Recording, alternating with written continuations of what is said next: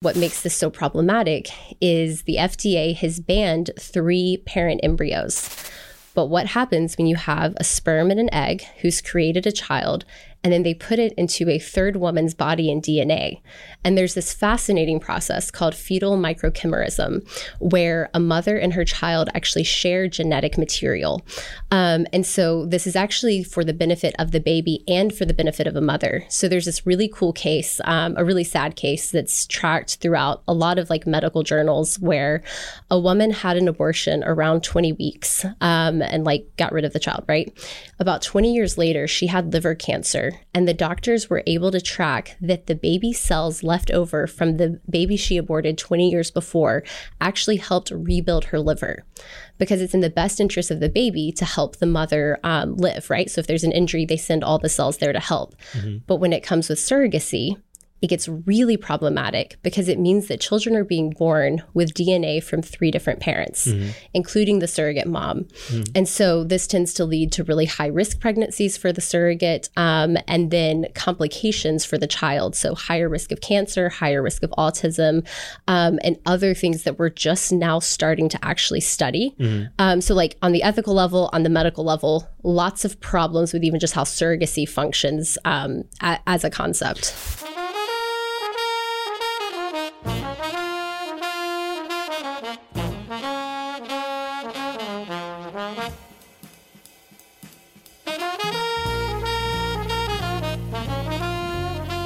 Howdy, everyone, and welcome back to Moment of Truth, the podcast of American Moment. My name is Saurabh Sharma. I'm the president of American Moment, and this week I'm alone once more. Even though the topic we talk about on today's show is all about babies, we don't have Nick because he is raising his own. He's on paternity leave right now. Not really. He's working really hard for us regardless, but from West Virginia, where he's spending quality time with his lovely wife, Evie, and Margot Solheim. He'll be back for season 3, fear not. We had on today a fantastic guest, one that might be familiar to you guys, someone who used to work at American Moment, actually. And it's sort of wild for me to think about the fact that our organization has been around long enough that there is a set of people who used to work for us. But Emma Waters is a research associate in the Richard and Helen DeVos Center for Life, Religion, and Family at the Heritage Foundation. And we just taped one of the most horrifying episodes of Moment of Truth we've ever had. I'll explain in a second why. But before that, go to AmericanMoment.org. There you can find everything we have cooking as an organization, events that are upcoming, the backlog of this show, AmCanon, and our coalition of books, essays, podcasts, YouTube videos, short pieces, and more, talking about all the different issues we care about and programs and applications for those programs that we have upcoming. What did we talk about with this episode with Emma? Well, honestly, the backstory behind it, and I say this when we start the show as well, was that I was at a going away party for a friend of ours, and Emma and I got to talking about this latest piece of research she was about to put out on commercial surrogacy, specifically the intersection of international commercial surrogacy and Chinese nationals. And I proceeded to get more and more and more horrified over the course of the 30 minutes or so we talked about it. And I was a little tipsy. It was late, Friday night. We were having a few drinks, and I just was compelled to hear more about it. So I told her, let's come on the show and talk about it. And I can confirm that it had nothing to do with my state of inebriation. It is truly a horrifying topic. We spent well over an hour talking about it, and there's probably more to be discussed.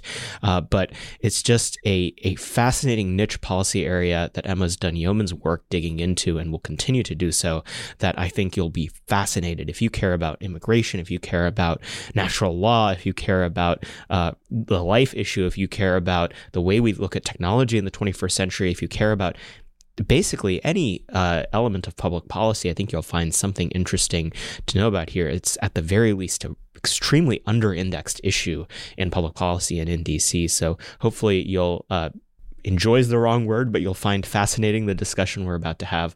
We'll go now to Emma Waters. Emma, thank you for coming back on the podcast. Hey, thanks for having me back. You used to be on this side of the desk, so this is fascinating. And the story behind how this came up is, so you've been at the Heritage Foundation for the past couple of months doing awesome work there. And you and I got to talking at a bar recently about this story that you were working on having to do, well, I'll let you tell the story. What exactly is it that you've discovered is going on with our nation's surrogacy laws, and what can we do about it? Yeah. So in the United States, we have something called commercial surrogacy, which is effectively a purchasing parent or parents paying to rent the womb of a woman. So she gestates the child, she births the child. So we have this domestically, but we also in California, in Illinois, New York, and a few particular states have very lax international commercial surrogacy laws. So a couple of months ago, I came across this brief NPR story that highlighted the rise in Chinese nationals contracting with American surrogates to bear children for them in the United States. Wow. Okay, so I have 1,000 different questions. I actually want to dive a little bit into how surrogacy works because it's one of those things that we don't really talk about much in American society, but the second you start asking questions, it all just becomes super dark sounding. So first of all, when did surrogacy come about? And first of all, like when people talk about surrogacy, there's like a couple different things that we could be talking about, right? Like people talk about surrogacy where one parent is donating, well, the mother of the baby, the person who gestates the baby is also the genetic mother of the baby, whereas there's a donor contributing sperm. Like, just lay out to me the couple different forms of surrogacy in the United States right now. Yes. So it's important to distinguish between altruistic surrogacy or like compassionate surrogacy. And this is what people typically think of when they think of surrogacy. So in this instance, think of a nice Christian couple who's genuinely infertile. They've been trying to have kids for a decade and just can't. In altruistic surrogacy, it would be the mother's sister or one of her best friends who volunteers to actually carry the embryo from this married couple to bear the child and like give them the opportunity to have a kid. And so while there are still many health concerns and even ethical concerns with that kind of surrogacy, it's not the thing that we're talking about when we say commercial surrogacy. And those embryos are created via IVF. Yeah. So So think like the entire in vitro fertilization lab process that really came up, I think like as early as the 80s, 70s or 80s with like baby M, who was the first child who was born from IVF.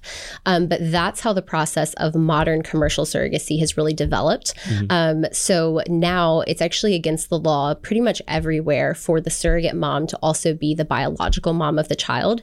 Wow. It's against the law. Against the law. Because why? It turns out that the process of gestating a child is incredibly intimate, right? And so there were multiple cases in New Jersey and in other states where a woman would be the biological mother. So she wouldn't have sex with the man, right? But it would still be her egg that they used in creating the embryo, like the father's sperm. But then she would become so emotionally attached to the child that when the child was born, she would refuse to give it over to the parents. And because this sort of reproductive technology is so new, even now we barely have laws governing it, but especially back in the 90s, for example, it was just handled as custody law. So they're looking at this child that's genetically belongs to the mom, genetically belongs to this other dad married to another woman, and then it would end up in weird situations where the surrogate mom would have visitation hours with this other couple's baby because it's technically her child, right? And this is just what makes it so bizarre. So they finally just made it illegal for the surrogate carrying the child to be related. But was that a federal law or was that state level? State by state. Okay. So it's kind of just like consensus. And a lot of times surrogacy agencies themselves, the ones who are helping contract this relationship between the purchasing parents and the surrogate, won't allow it either because it just means a legal headache for almost everyone involved. But then again, what makes this so problematic is the FDA has banned 3 parent embryos. But what happens when you have a sperm and an egg who's created a child and then they put it into a third woman's body and DNA? And there's this fascinating process called fetal microchimerism, where a mother and her child actually share genetic material. And so this is actually for the benefit of the baby and for the benefit of a mother. So there's this really cool case, a really sad case that's tracked throughout a lot of like medical journals where a woman had an abortion around 20 weeks and like got rid of the child, right? About 20 years later, she had liver cancer. And the doctors were able to track that the baby cells left over from the baby she aborted 20 years before actually helped rebuild her liver because it's in the best interest of the baby to help the mother live, right? So if there's an injury, they send all the cells there to help. But when it comes with surrogacy, it gets really problematic because it means that children are being born with DNA from 3 different parents, including the surrogate mom. And so this tends to lead to really high risk pregnancies for the surrogate, and then complications for the child. So higher risk of cancer, higher risk of autism, and other things that we're just now starting to actually study. So like on the ethical level, on the medical level, lots of problems with even just how surrogacy functions as a concept. But you said that the FDA has banned 3-parent children. What's the way to have a 3-parent child if not through that process? Yeah. And that's the problem. Yeah. So it's technically not 3 embryos being created in the lab, which is the distinction, but there's still genetic material being shared. So the distinction you have to make when you talk about commercial surrogacy, if you're doing it honestly, is that the mother and the child may not be biologically related, but they are genetically connected, even if there's no other relationship from mother to child.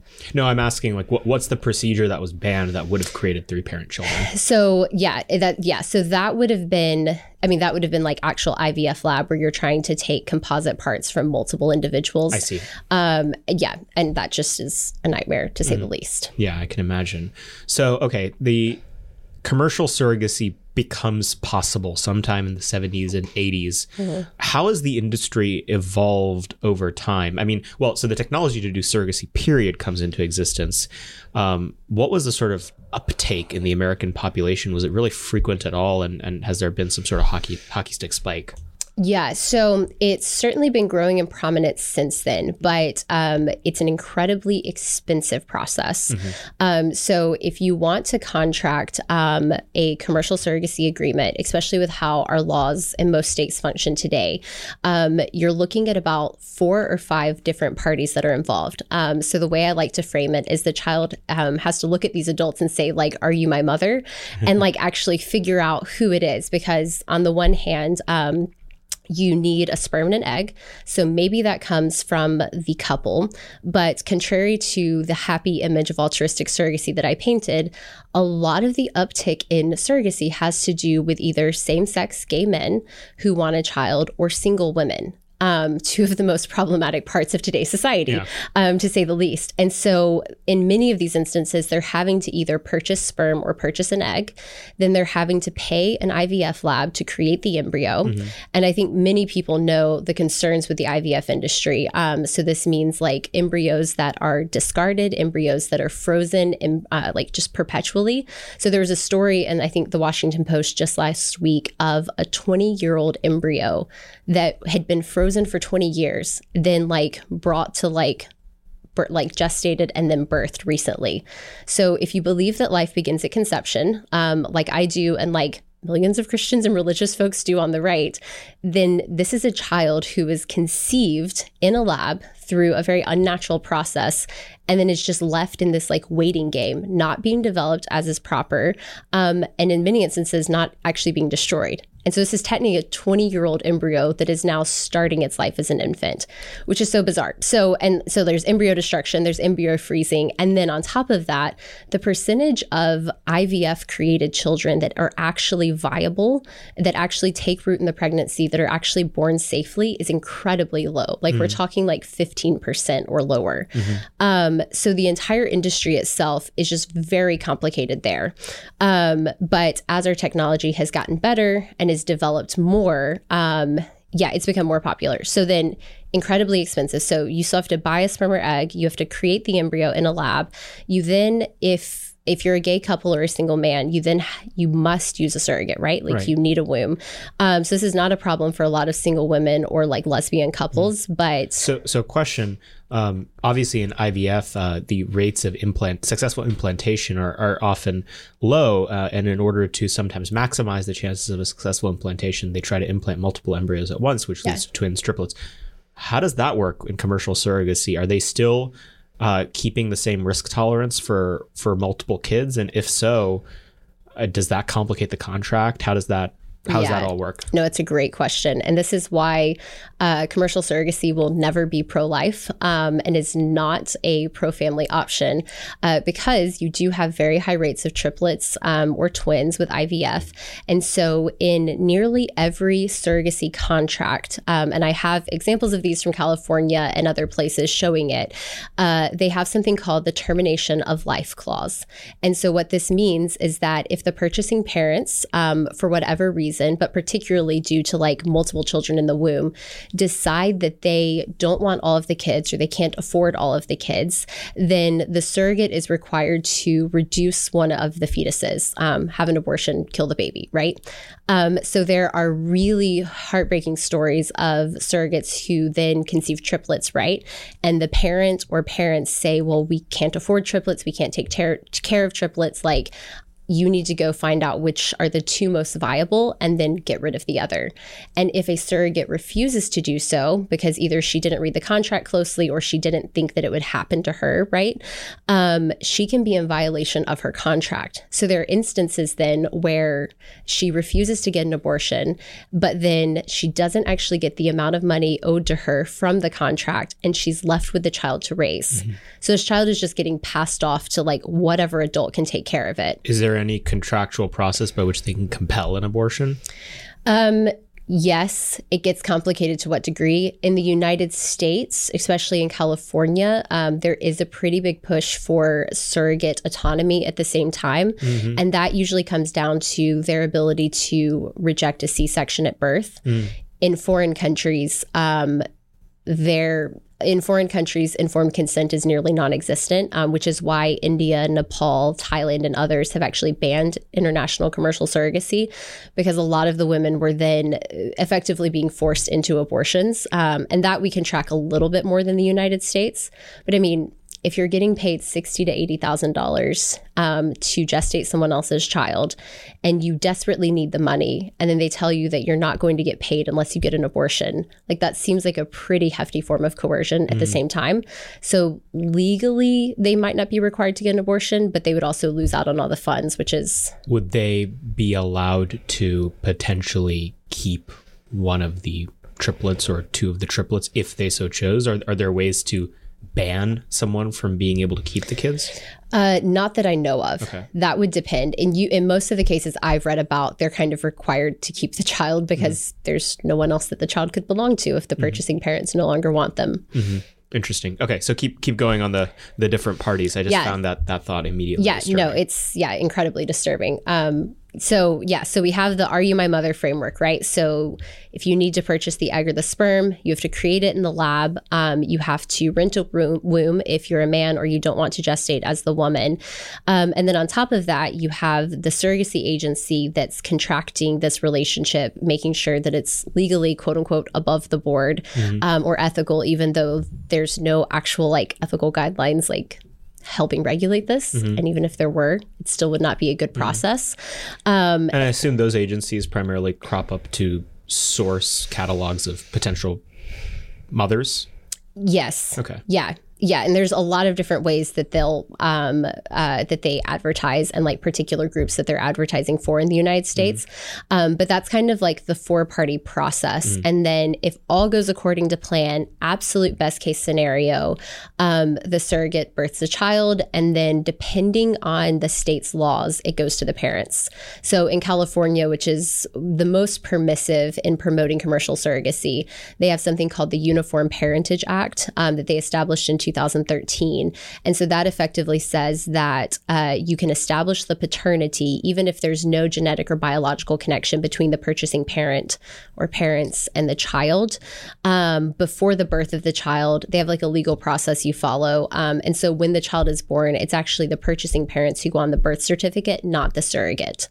So this is also where like a lot of the concerns of like the erasure of motherhood and the erasure of the woman come in.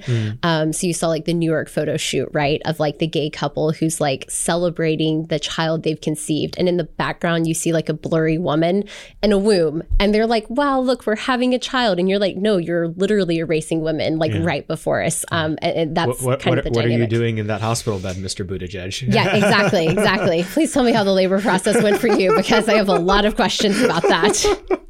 Yeah. Oh my God. What's the profile of these women who opt in to potentially be surrogate mothers? Where do they come from? What is their socioeconomic background typically? Why do they do it? Have there been profiles of people who go into this kind of work? Yeah. So there's, I'd say like two different kinds of women that you're looking at here. And some surrogacy agencies that I've spoken to said that they will not work with a surrogate unless she is like a middle class income. To what degree that is actually true and to what degree they actually regulate that, I have a lot of questions about. And I think that's more of the exception rather than the rule. Because what you have is you either have women who are basically professional surrogates. So about once a year, every 2 years, they enter into a contract, make between $60,000 and $80,000, and like that is their full-time job. These women, because they're like explicitly engaging in it for the money, have led to a lot of really heartbreaking stories. Like one that a labor and delivery nurse talked about in California, with Chinese nationals parents who were like actually like married couple, infertile, truly wanted kids. But because the surrogate was like a professional surrogate, was in it for the money, when it came time to deliver, they couldn't naturally deliver the child. And so the doctors basically told her, like, the only way this child will live is if you have a C-section. But for the surrogate, your birthing stats, if you will, matter a lot for your hireability and how much you can make on future contracts. So the surrogate actually refused to get a C-section, and the child died within her, while the parents who were biologically like the biological parents watched this happen.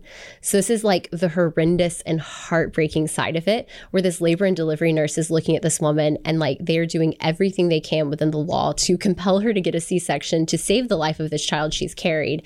But because it's purely a business for her, it would only quote unquote hurt her to do it. So that's one side of it. The other side of it would be women who were either military wives, lower income, it's typically lower income, or either like military wives, where this is actually a really big issue. So is that because like not a lot of work on base, and this is just like one of those things that's easy for those women to do? You're moving every couple of years, so it's hard to get a consistent job. Your husband's gone for 9 or 10 months out of the year, so you don't have much else to do, right?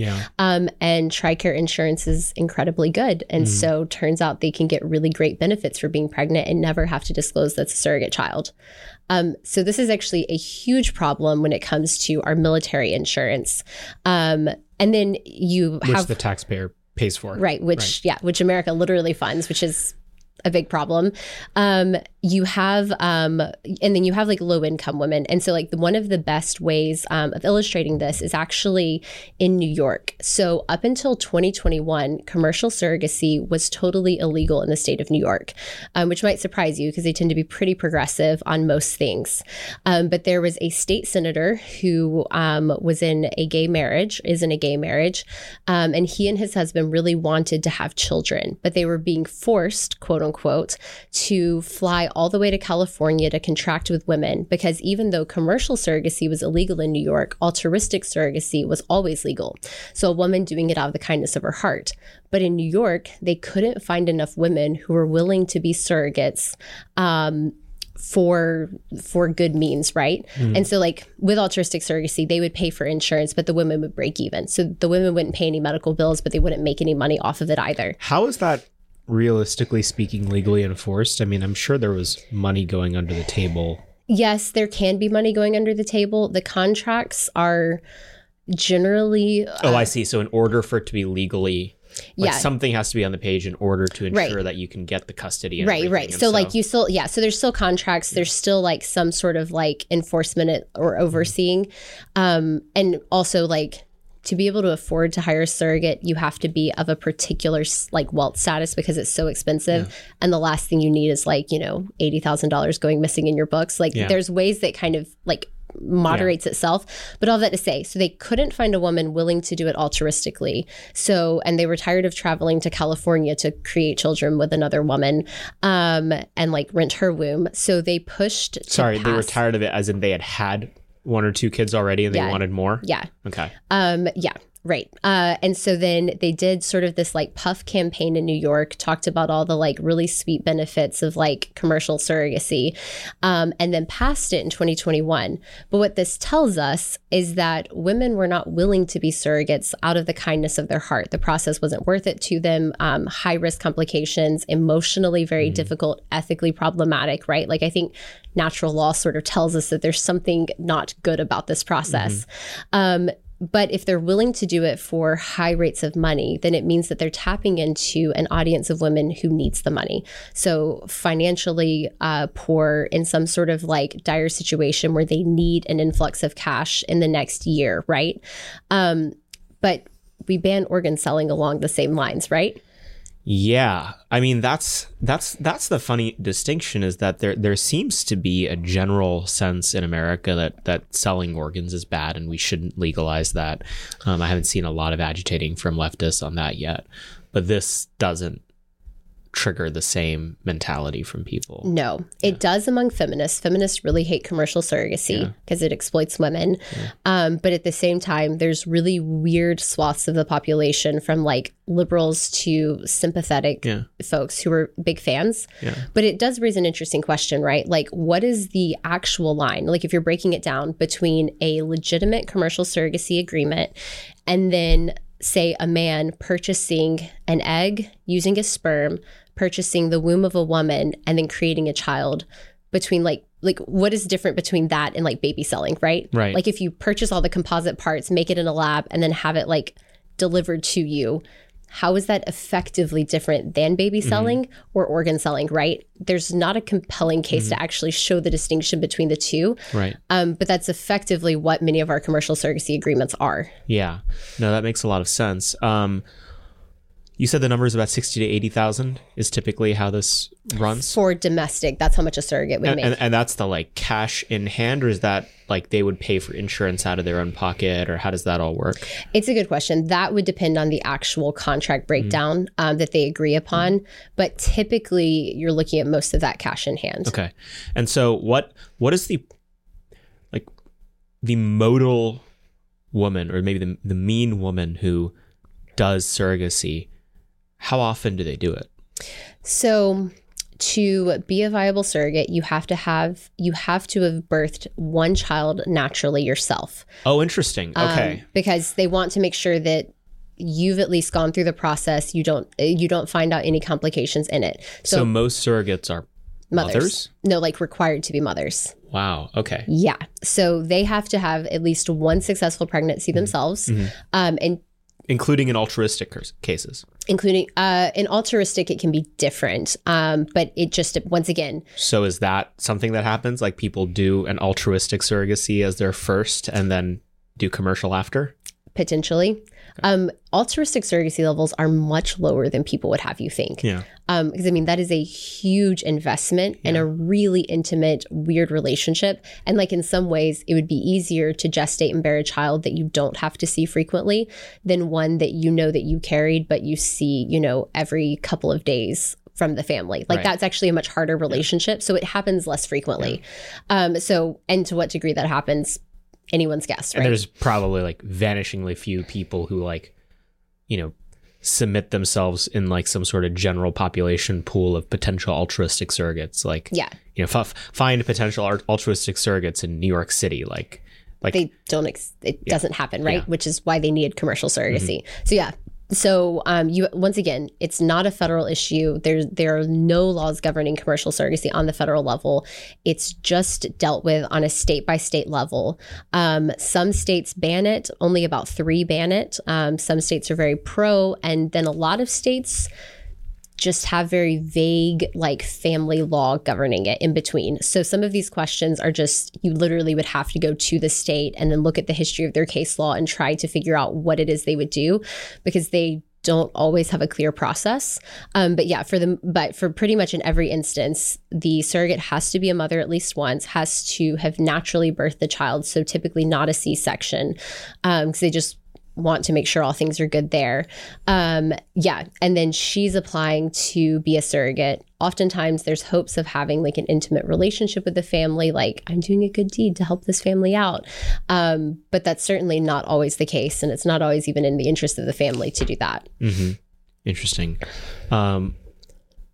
What other kinds of regulations are potentially put on this? I mean, you've mentioned that California has the most liberal laws of any state. What are the kinds of restrictions that states have put on it? Yeah, so another good touch point on the opposite end of the spectrum would be Louisiana. So Louisiana only allows commercial surrogacy when there is a married heterosexual couple who has medically proven infertility, and then they contract with a surrogate for a child. But you're talking about the most traditional framework possible.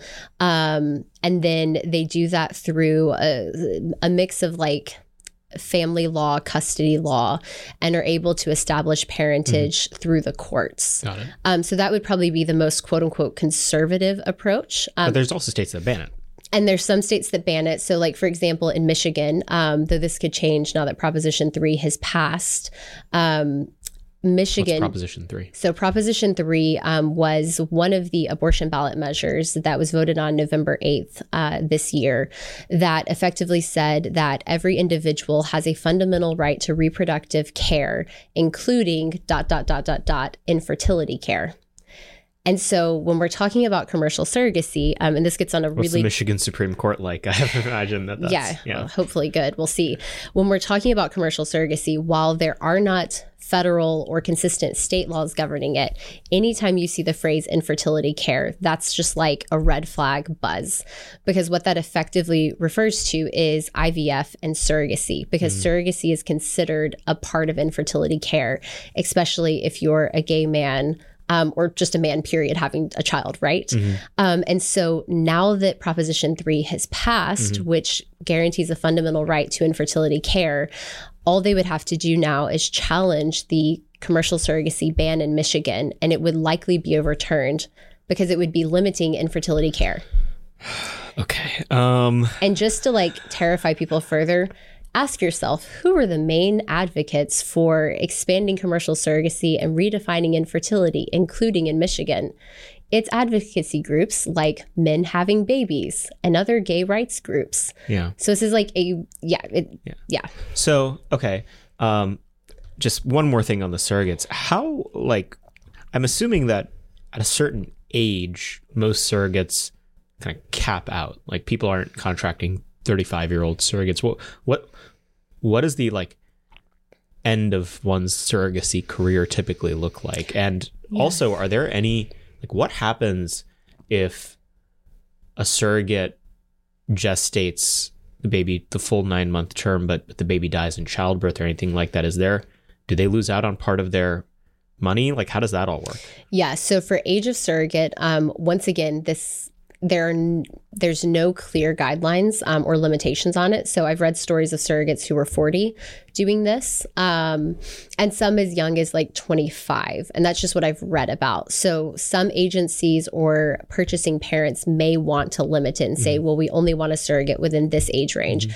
It's not uncommon, though, to have older women who are on like the very upper end of their childbearing years do it.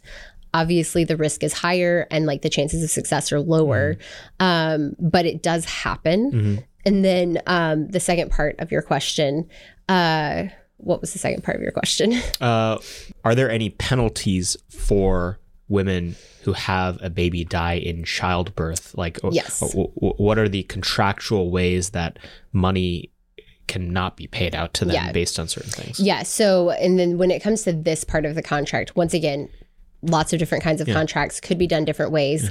Oftentimes the woman would still get the full amount because her job was to gestate and then attempt to bear the child, right? So even if the child does die in childbirth or a few days later, she's technically fulfilled her role. Other contracts have like a month by month or like trimester by trimester payment system. And so if you break it down into 4 trimesters, 3 in pregnancy, the 4th being as the baby's being born, what this could mean is she would only get 3/4 of the amount promised to her, but not the final installment because the child wasn't successfully born. It's usually done one of those 2 ways. At the various stages of the pregnancy, I'm assuming that all of the potential birth defect tests are basically mandatory. So testing for Downs and doing amniocentesis and everything. What typically happens in cases like that? Is it contractually mandated abortion? Like, how does that work? Yeah, so that would be up to the purchasing parents, because you're dealing with an entire like commercialized process that is there to design and fashion babies according to adult desire, even if it's a very genuine desire for children. Oftentimes, when there's some sort of like fetal issue discovered, they will abort the baby. Whether or not that's I think there's part of the contract that would, like, once again, the termination of pregnancy, that covers any of those issues. And so it doesn't just have to be there's too many children. It could be, well, the baby has Down syndrome or potentially Down syndrome, right? Because those tests are very inconsistent. So that would be covered in the contract and can easily be something that the baby is aborted for. And I've read really flippant stories from either purchasing parents or surrogates who are like, wow, we've waited like 10 years to try to conceive a child, but then it came back with a likelihood of Down syndrome, so we had to abort the baby. Isn't that awful? Woe is me. And so like they're bemoaning the loss of money and the loss of time, but like still are not thinking about children as gifts to be received, right? But rather commodities to be bought and sold. Yeah, man. All horrific stuff, but it gets worse. So a big part of the element of the research that you've been focused on is this deepening international element to this. What's going on? It sounds like China's involved. Tell me the story. Yeah, so it all started with the founding of the United States, as everything that conservative talks about does, when we had this thing called birthright citizenship established. So if you're born in the United States, you're a citizen, period. And so in the United States in particular, because of the benefits of citizenship, right, this led to a industry called birth tourism, where women would come from other countries, oftentimes Asia, oftentimes China in particular, in about the 8th month of their pregnancy with the unstated purpose of giving birth in the United States, so that the child would gain and maintain all the benefits of citizenship, of legal protection, of education, and as well be a process by which the parents could apply for citizenship themselves. So this was a huge issue, something that President Trump actually looked at banning. Say more of how that works, the process by which parents are able to get citizenship because their child was born in the United States. Yeah, so it's through the EB-5 visa. And so effectively, when the child turns 21, the parents can then apply for a green card status based on their child's citizenship. And it's seen as a more direct and sure path to citizenship. Sorry, not the EB-5 visa, but the green card status is more sure than the EB-5 visa process, which would require either some sort of business, a long process of tons of paperwork and money. And so if you're looking at like ways of getting citizenship in a country, green card status through your child is far more reliable and is cheaper than something like the EB-5 visa process. And the EB-5 visa process is, it's the idea is like, you know, to bring great entrepreneurs to the United States, and there's a certain amount of minimum investment you have to do or something. What's that amount typically like? So it's about $500,000 minimum. And you still have to have like something successful to show for it. So ideally you actually have a good idea behind it, which is incredibly difficult, right? And is a huge investment of time and money. Whereas end to end, your typical commercial surrogacy process costs how much? So for international, especially coming from China, you're looking at between $200,000 and $300,000. So 40% savings. Right. Hence this incentive structure how has this actually played out and developed over time? Yeah. Like I was mentioning, this has then played into a pretty booming birth tourism industry, especially in like the 2010s to 2016. And so President Trump, when he was running, actually looked at finding ways to end birth tourism, to make it illegal through the birthright citizenship process. But the Center for Immigration Studies in 2015 actually released a study estimating, and it was a rough estimate because of the limitations on data, that there were about 36,000 children annually born in the United States through these birth tourism agreements, effectively. And these are oftentimes women coming from China, like I mentioned earlier. And so one of the ways that the FDA was actually shutting down on this, and the FBI as well, through like joint partnerships, is that there would be these entire maternity wards in California, for example, where women would come, have the baby, and then recover for a month in these like hotels, effectively, that were run by Chinese Americans who spoke the language, who knew the culture. And then once the baby's paperwork, birth certificate, social security card, what have you, comes back, the parents can just like return to China like it was a travel visa. So that's sort of the origin of this international commercial surrogacy industry that we're seeing. But in recent years, we've seen a bit of a decline in birth tourism, especially as it's been cracked down upon. But with international commercial surrogacy agreements and our IVF technology, a wealthy Chinese national, all they have to do is send over either their egg, their sperm, or an embryo. They don't even have to leave China, right? They can just freeze it and send it over to a US-based surrogacy agency. Then that agency can contract with an IVF lab and a surrogate, and then create the child gestated in the surrogate. The surrogate can then birth a healthy baby. So full U.S. citizen, birthing the baby. And once the baby is born, they're also a U.S. citizen. And parents from China don't even have to leave the nation to do this. And then they can just come over and pick up the child from there. Do you want to get more involved with American Moment? Do you want to get off the couch and stop just watching a podcast about the issues you care about? Then you need to go to americanmoment.org/join. If you fill that form out, one of our team members will meet with you and we'll discuss how best to get you involved in politics and public policy here in DC. Maybe that involves you coming and working at a think tank or a congressional office. Maybe you're in business and it means just holding on for a few years until we get the next presidential administration. Maybe you're a very wealthy person who wants to give us a bunch of money. Either way, go to americanmoment.org/join to meet with a member of our team and get involved more substantively in trying to save this country. It's not enough to listen to podcasts. You actually have to do something. Do they have to pick up the child? Is there a service that just jets the baby over? So technically, best case scenario, surrogacy agencies will say they have to pick up the child, especially when it comes to getting their name on the paperwork. However, during COVID, there was a huge hiccup in the process because countries like China shut down all travel, and the United States banned like individuals from China traveling here for a portion of the time too, right? And so there were these subsequent nanny wards that appeared where surrogacy agencies were effectively hiring nannies to live in these homes with whatever children were being born, and they were having to change the paperwork to make it legally possible for non-related, just whoever they could find adults to pick up these children from the hospital. So there's this really, so a couple of the labor and delivery nurses I spoke to in California shared a few stories from the COVID time. One, for example, was an aunt and uncle of one of the women who worked at the surrogacy agency came to pick up another couple's child because they had no one else to do it, to just care for the child. So you hope that these are good parents that are prepared to care for the child, but the child is still not either connected to the surrogate who carried it or the parents who are biologically related, which when it comes to child development and those like early months of a child's life, like to lose both of those relationships and just be cared for by a literal third party is incredibly bad for their development.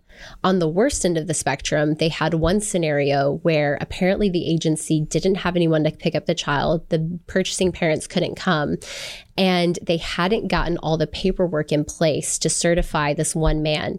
So there was a man who was like middle-aged, like 40s and 50s, who didn't have the proper paperwork to pick up the child, but still needed to get the child from the surrogate because the surrogate had done their part, and was texting the surrogate asking them to just bring the baby outside inside and just give it to him in the car so he could go.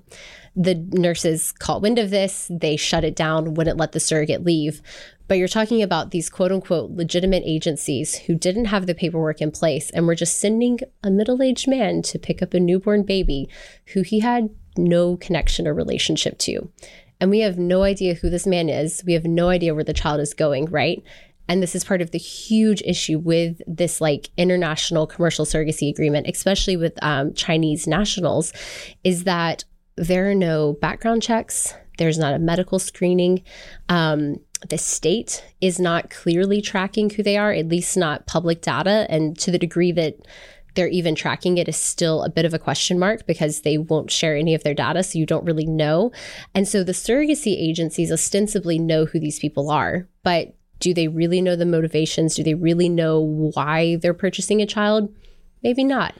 Right. So just in terms of what the balance actually looks like in terms of incentives, you think about all of the barriers that exist in the adoption system, right? Extremely strict criteria, parents that try to adopt for years having an exceptionally hard time doing so.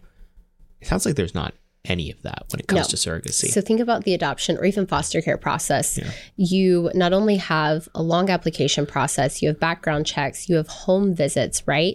You have references of friends and family vouching that you're a good person. And you just have a long time meeting with caseworkers.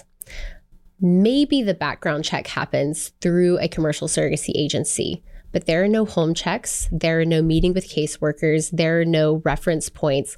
None of that is there. So like one of the things that we've sadly joked about is that in some instances, you actually have to do more work to adopt a pet from a shelter in California than you do to purchase a child, because they care apparently far more about checking out the home and quality of the parents getting an animal than they do about the parents purchasing a child. Well, and the dark side of this is that with all of those let's say that you are an earnest but person with means who has the ability to pay for a commercial surrogacy, putting aside the international element for a second, the system is almost incentivizing people to go in that direction above and beyond adopting children who might need a good home because there's so many barriers in place in order to prevent that. Putting aside active malice, which it sounds like there's some of that as well. What are some of the darkest stories that you've heard whispers of what international commercial surrogacy actually results in? Yeah, so the absolute darkest version of this, right, is effectively uncovering its relationship with sex trafficking. So in Russia, in Australia in particular, there were two giant cases in the last 10 years where they realized that children were being purchased through one of these commercial surrogacy means for the sake of either child pornography or like child pedophilia rings. So children being created and then rented out to different individuals who had sexual fantasies they wanted to fulfill. And these are very public cases. Some of like the most heinous crimes against children that you've ever heard of that are possible. On the other hand, there was a really wealthy man in Japan who had a desire to birth 1,000 children, but you can't clearly have a wife who births 1,000 children.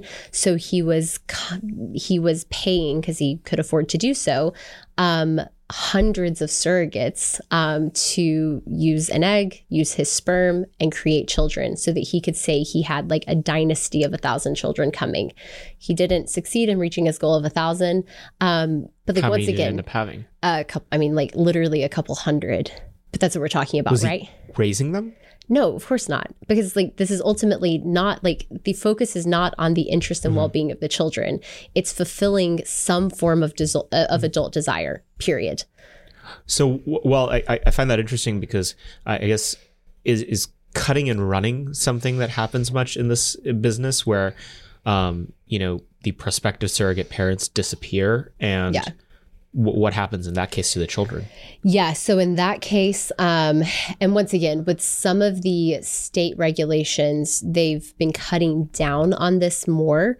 But think like there was a Chinese American actress actually in 2021 who contracted a child through commercial surrogacy, and she did not want to carry the child. She didn't want to ruin her form, which is another really vain aesthetic side of this. And so she and her boyfriend contracted a commercial surrogate. Her boyfriend was actually based in China. She was here in the US. But when it came time, about 6 months into the pregnancy, right, time for the child to be born in that range, she decided she no longer wanted to be a mom. So she just cut her ties with the surrogate and tried to terminate the contract altogether. And so all of a sudden, in those instances, the surrogate is left with the child or the boyfriend if he wanted to help. And so there's a couple of times where actually there's really high rates of couples that split or get divorces in the middle of a commercial surrogacy contract. That happens way more than people want to talk about, because you're dealing in some instances, especially when it's a married couple, with probably a volatile or just complicated relationship anyway. If they're going the route of contracting a surrogate rather than bearing children, there's a lot of factors behind that. So you have instances then of that, or you have instances of couples who create embryos in a lab, and then the woman wants to use them, but her husband, who she's now divorced from, doesn't want children. And so he's like, no, you can't use these conceived children that we froze in a lab. And she's like, no, I have a right to them. They're mine. And then the court battle continues. So you have a couple different instances. How does that work, by the way? In that exact scenario, okay, so there's a couple, they're divorced.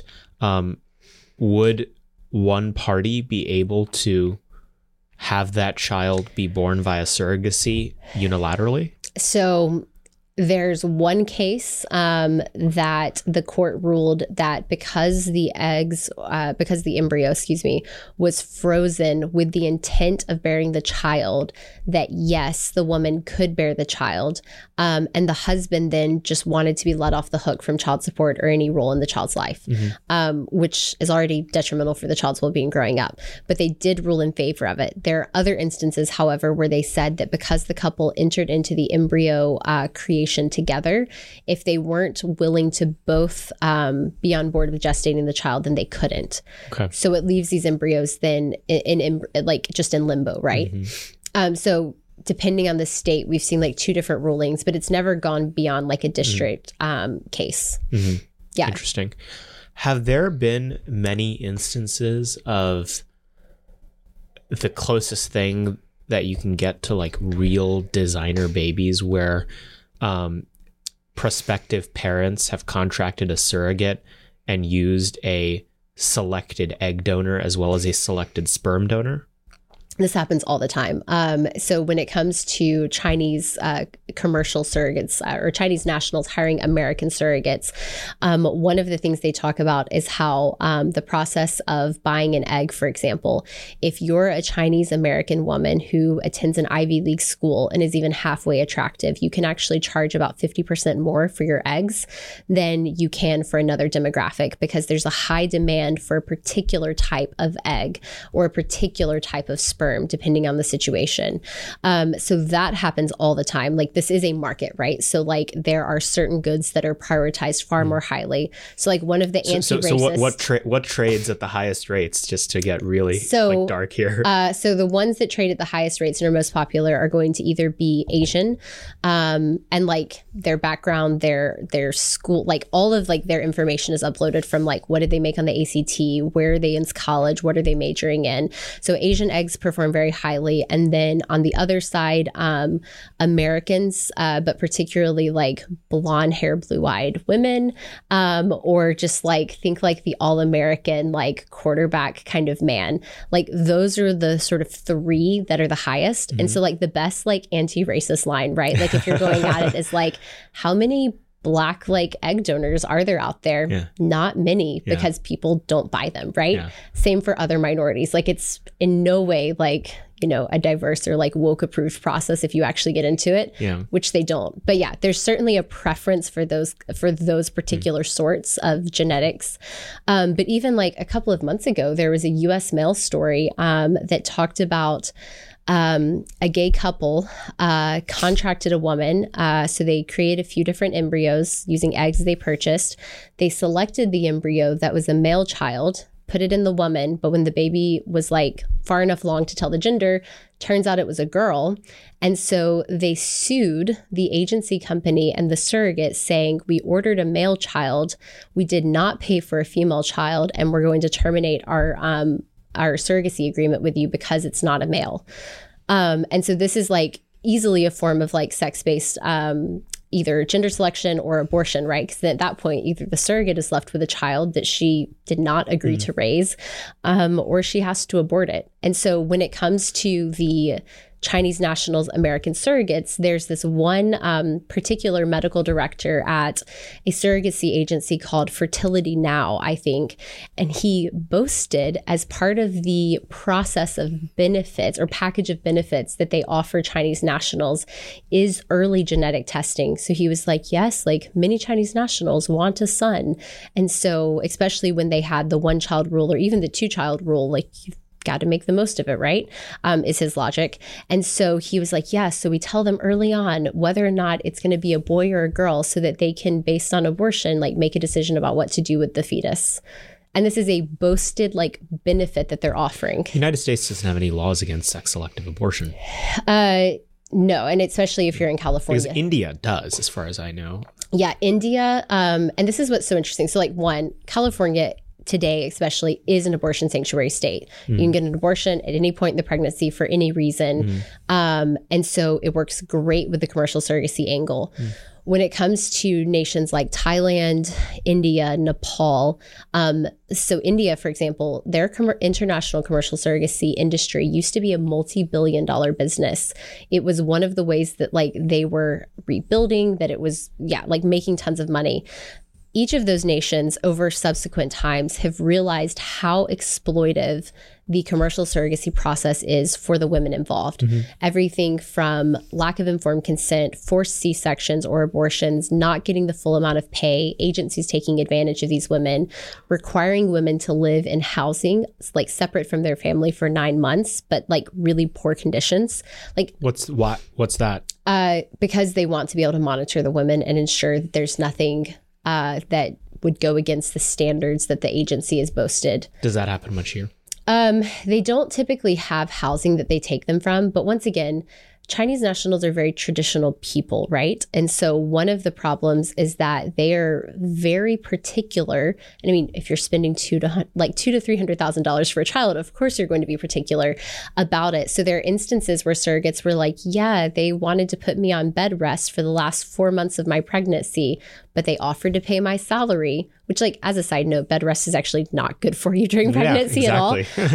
But on the other hand, like, the attitude behind this is incredibly like Handmaid's Tale-esque, where these Chinese nationals like have no interest in like really cultivating a relationship with the surrogate. And instead they see the surrogate as like a hireling to do something that they need done. And so one of the quote unquote actual problems that surrogacy agencies run into is like coaching Chinese nationals on how to speak respectfully to their American surrogates, because they just treat them like, no, we've paid money, like do the thing we've asked you, this is your contract, do it, and like treat them like hired servants, which is very problematic, as you can imagine. Yeah. What are the restrictions in China like? Yeah, and this is where it gets worse. So surrogacy is completely banned in China.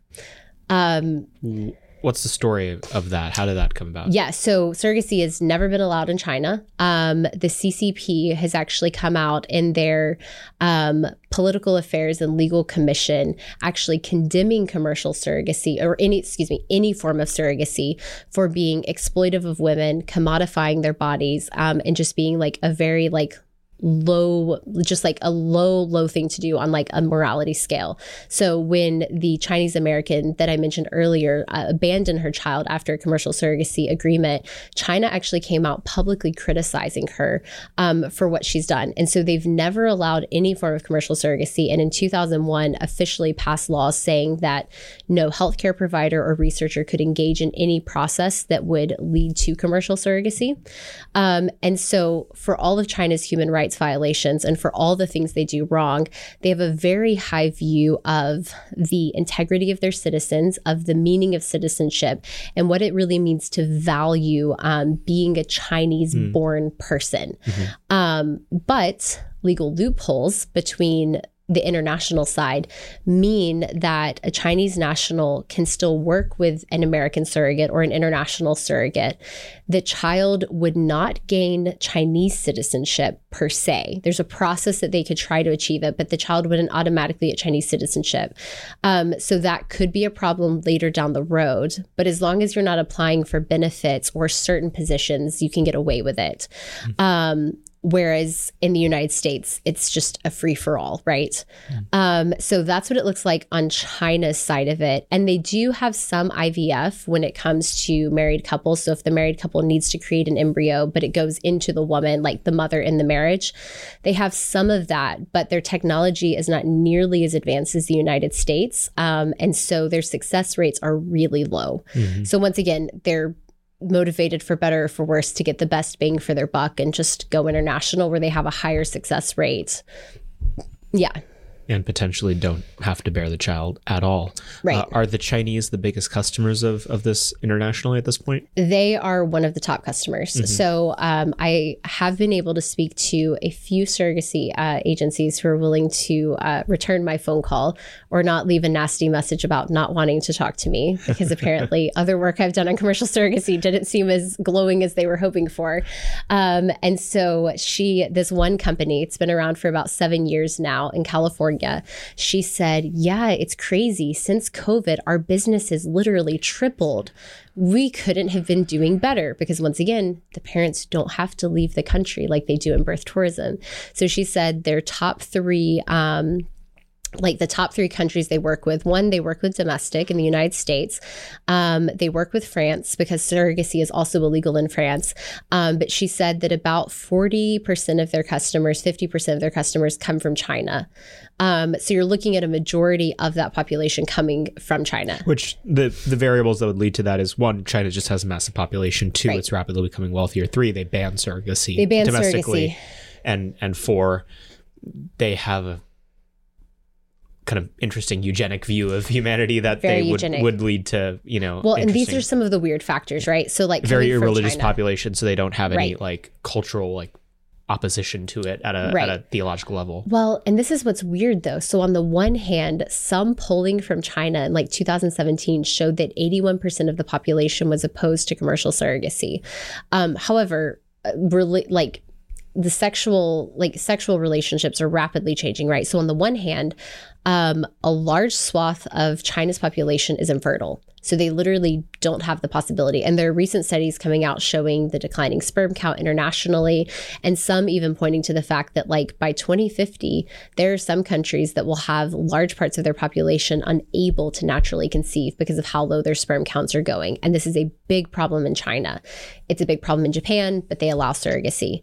Other instances include single women who want children, like I've mentioned, or gay men in China whose parents still expect them to produce a child. They're expected, given their position in society, to have one, but are not engaging in any sort of sexual behavior that will lead to a child.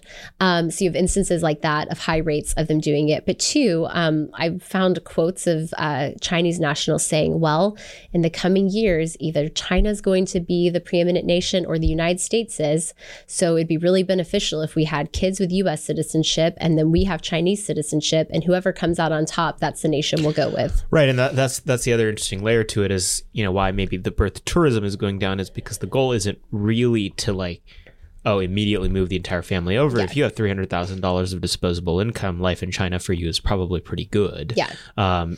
Birth tourism strikes me as something that poorer and middle class people do. Wealthy people with the disposable income to do commercial surrogacy, they're doing it as an option maximizing opportunity. Right. Yeah, that's exactly right. Yeah. Mm-hmm.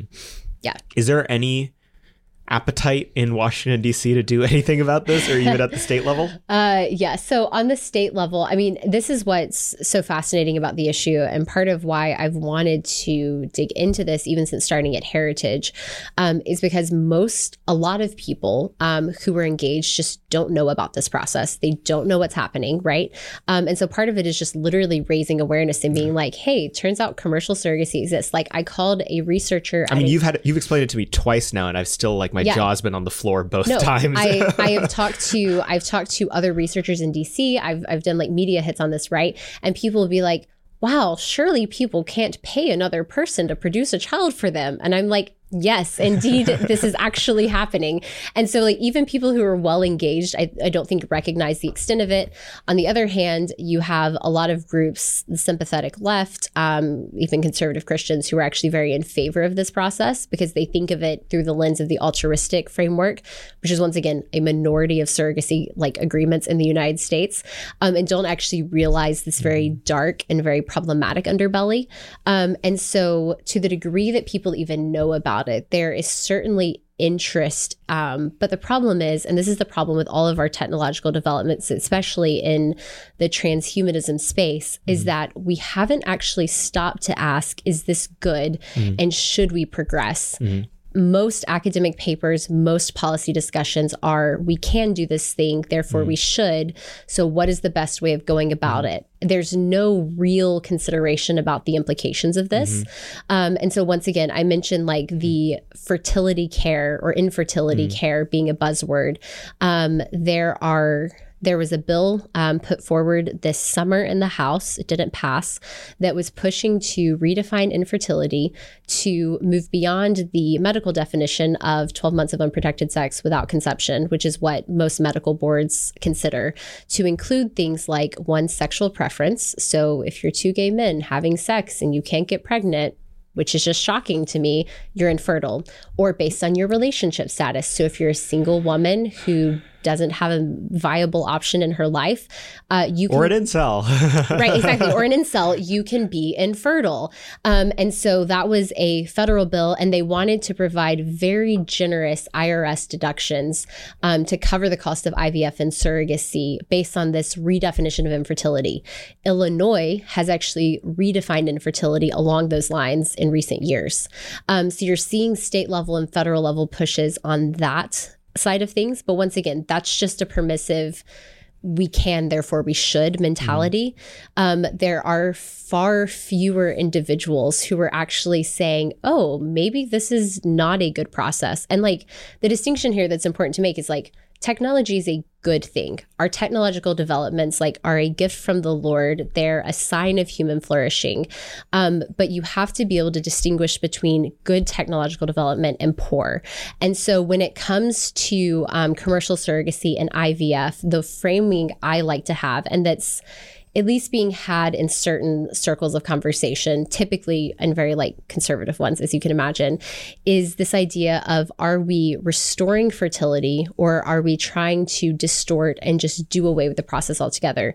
So a good example of these conversations would be a medical procedure that actually goes down to the cellular level in a woman and tries to literally restore her fertility, find the part of the egg, the cell that's not working, and fix it via a very delicate medical procedure, such that her eggs that were either not viable or she didn't have enough of would work, and so she could have a child. For example, Saudi Arabia, who also bans all form of commercial surrogacy, focuses on this kind of research because they want to enable men and women through the natural process that God has given them to have children. Is surrogacy prohibited under Islam? Under Islam, I'm not sure, but certainly in Saudi Arabia and other countries. Other Muslim countries in particular. And then the negative side of it would be this kind of making of a child that doesn't try to fulfill the natural order, right? And just totally does away with it to enable unnatural means. So gay and lesbian couples, single individuals, older couples, for example, to have children that they may not be fit to have.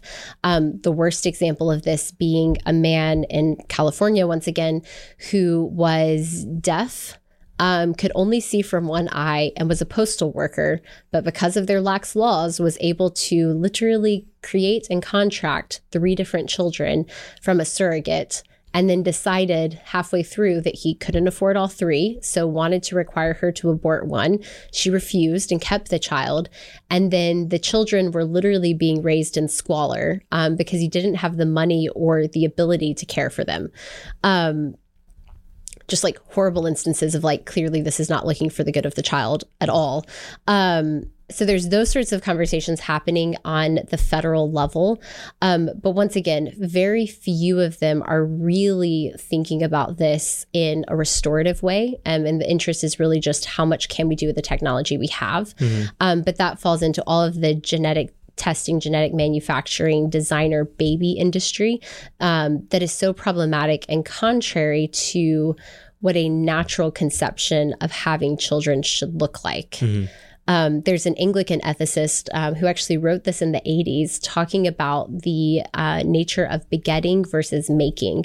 And so he argued that to beget something, so man and a woman begetting a child, is to make something in your own image. So God created the world, but he beget Christ, right, in his own image. But when it comes to commercial surrogacy and IVF, you're no longer begetting children through a natural process. You're actually making them. And to make something is to make something that's unlike yourself, that changes the nature of your relationship to them, to the degree that it could actually fundamentally change the way we think about what it means to be a human, what we think it means to bear children, and even our relationship with future generations. Well, that was horrifying. It's again, it was just one of the most shocking things I had ever heard. And I'm really excited to see the subsequent work you do on this. How can people keep up with everything you're writing and researching when it comes to this topic, Emma? Yes, so they can follow me at theheritagefoundation.org, Emma Waters, or on Twitter at EML Waters. Very good. There's an American Mind piece that was sort of your first salvo on this. We'll link it in the description, but very much looking forward to hearing more about it. And thank you for coming on the show to make my Friday a lot more depressing. Thanks for having me back on. I have a moral obligation to encourage you not to drive off of whatever bridge that you're on after listening to that episode of Moment of Truth. It really is just an absolutely wild policy area. Hopefully you are motivated to do something about it now that you've heard this horrific tale. Go follow Emma on social media so that you can keep up with everything that she's writing on this. Please go rate and review this podcast, Moment of Truth here, so that you can find out everything, or you can help us make this podcast more popular. Season 3 is going to be full of awesome stuff. Thank you, as always, for listening, guys. We see this as one of the best use cases for the podcast. But this episode and the one prior, Catherine Stevens was launching a new organization, and we were able to help publicize it a little bit using this show. Emma's writing something fantastic about a very, very niche policy area. This is what we do this for, is to make sure that we can send it out to a couple thousand of you that are involved in public policy and really advance that, the awareness when it comes to important issues and important organizations. Thank you, as always, for listening, and we will see you guys next week. Moment of Truth is an American Moment Studios production filmed at the Conservative Partnership Center. Our podcast is produced and edited by Jake Mercier and Jared Cummings. Our intro music is A Minor Struggle by Ryan Serenich. Don't forget to like and subscribe on all platforms, and you can go to AmericanMoment.org to learn more.